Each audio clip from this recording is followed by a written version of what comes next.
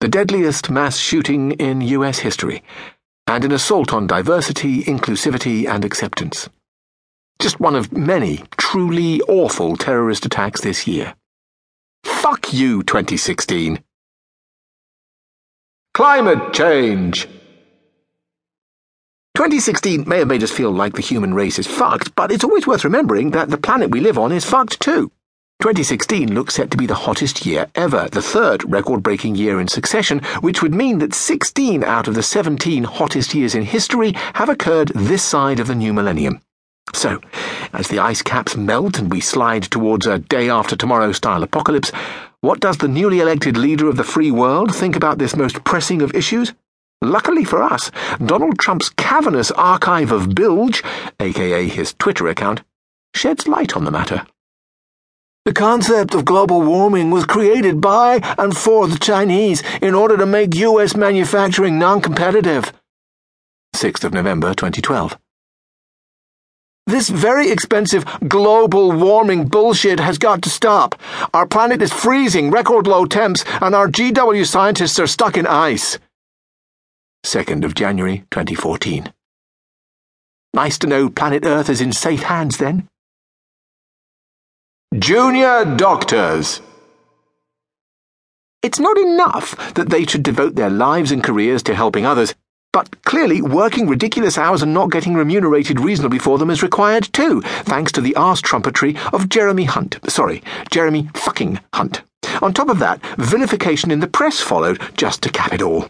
Next time Jeremy finds himself requiring complex surgery for having a large spanner removed from his arse during non-working hours, let's see if he can find a junior doctor happy to help. Possibly not. The man bun. Man bun, or mun, possibly the most unholy contraction in the English language since chillax.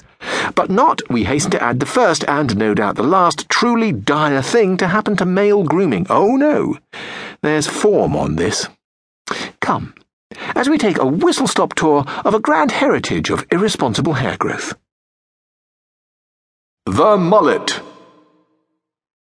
An exceptional style that came into its own in the 80s, pretty much dominating an era not just for men's hair, but for women's hair too. Step back to an urban shopping centre circa 1984 and look around you. You'd be forgiven for thinking that just based on hair growth alone, you were in the midst of a pretty shit-tastic year. The mullet has recently enjoyed something of a minor renaissance in the last year or so, but only amongst twats. The Tudor bowl cut. A strange and fundamentally ugly look. Combine it with a man bun and the universe might implode. Fortunately, this has never yet been attempted. The medieval monk.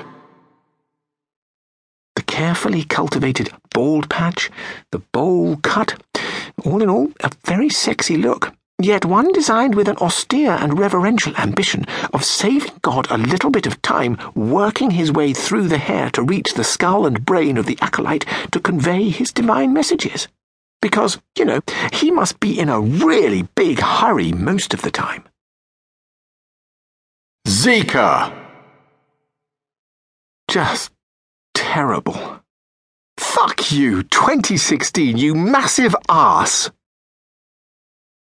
Earthquakes. One would be too many, but we've really had too many this year, Italy and New Zealand among them. Earth reminding us that she really doesn't give a fuck. Which is why we all should. The Bake-Off fiasco. This is an interesting one, because on the one hand, we were distraught at the prospect of losing a beloved show from its rightful home on the BBC to a commercial channel. Yet, on the other hand, it showed an admirable and quite beautiful set of values from some, or, 3 of its presenters. Fuck the money, we're sticking with the Beeb. All Hail Mary! And Mel and Sue, of course. Top Gear in its new incarnation. Fresh with the wonderful mental image of Jeremy Clarkson twatting someone in the face simply because they had served him a cold steak, we prepared ourselves for a new iteration of a show that relied entirely on the unique chemistry of its presenters. An immediate problem presented itself in the unique chemistry of the new presenters. Not least responsible among them